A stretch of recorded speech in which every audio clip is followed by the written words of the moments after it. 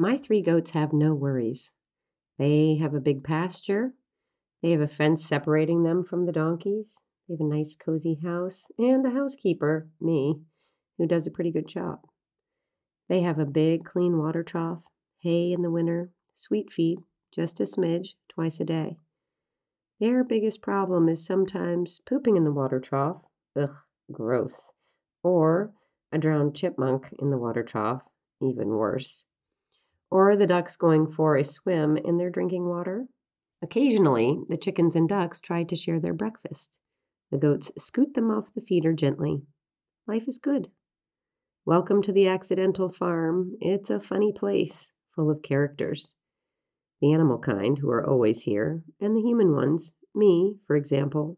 I am here all the time, at least now I am. And when I am not, Carl steps in. He's here when I am here too, just to check in. I think he finds me entertaining. Always a project going on, and he always knows a better way to do it. I think if he was my dad, I might find it annoying, but to the contrary, I love his advice, and the way he gives it is hilarious. He has more sayings than I could fit single-spaced in a college-ruled notebook. When I am building something and it's not quite straight, which happens pretty often, he says, in 100 years it won't matter. That's one of the cleaner things that he says. I'll share more with you soon. My comebacks are getting better, and I have to catch myself from saying Carl things in the company of others. Schick too, my talkative farrier, and the vet, Dr. Neb Sadowski. He's coming here today. Always something. Anyway, no matter your favorite character here, you're always welcome and always appreciated. The goats have very little adversity in their lives. They are protected from predators. Sometimes they pick fights with each other, maybe just for entertainment.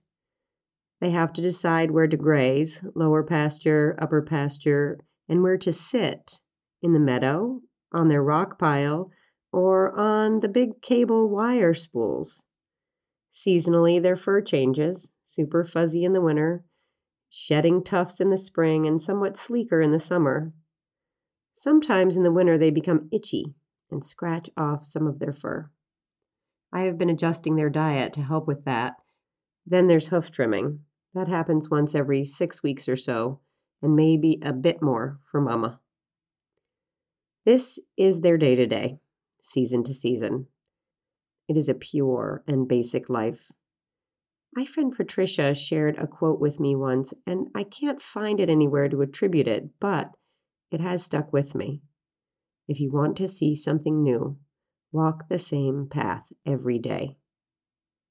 That is to say that in routine you notice changes, subtle differences, nuances, and in there you can find some chunks of wisdom, an aha moment, or just something interesting. Echo is fat. She is first to the food. She is first to everything, to the top of the spool, to an open gate, to a half-closed door. She is also the odd goat out, in a way. If the goats are going to pair off, she's out. Echo is also the fluffiest, a big white puffball on 4 feet, with a set of glorious horns that swoop outward. Recently, I noticed that Echo's udder looked bigger. Maybe I am imagining it? She seemed fatter, too. I mean, all 3 goats are somewhat fat, but she's fatter than the other 2, and I don't think that she's using her shelf as much. I mentioned it to Carl. Yep, I noticed that too. Of course, he didn't say anything to me about it. You might be thinking, she's pregnant. She looks it. And now with an enlarged udder, it's even more convincing.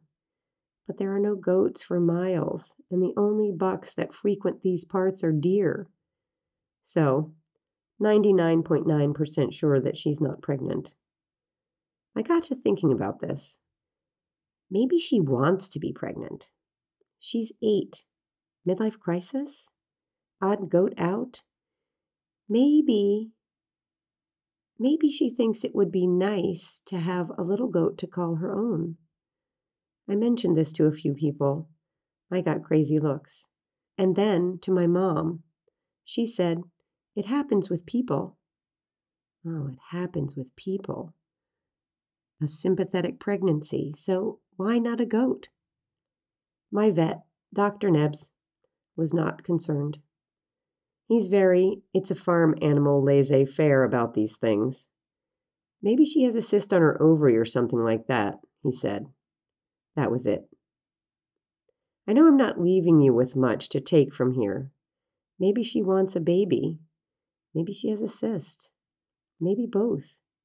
But there's not much I can do about either. I scratch her right behind the horns so her ears flap up and down. I talk to her the same way I always have, sweetly most of the time, and more harshly when she's being naughty. She knows the difference. She's my girl. And maybe it's enough that I understand what could be going on, and that you do too. More tomorrow. Thanks for being here, for Echo, and for me too. XO.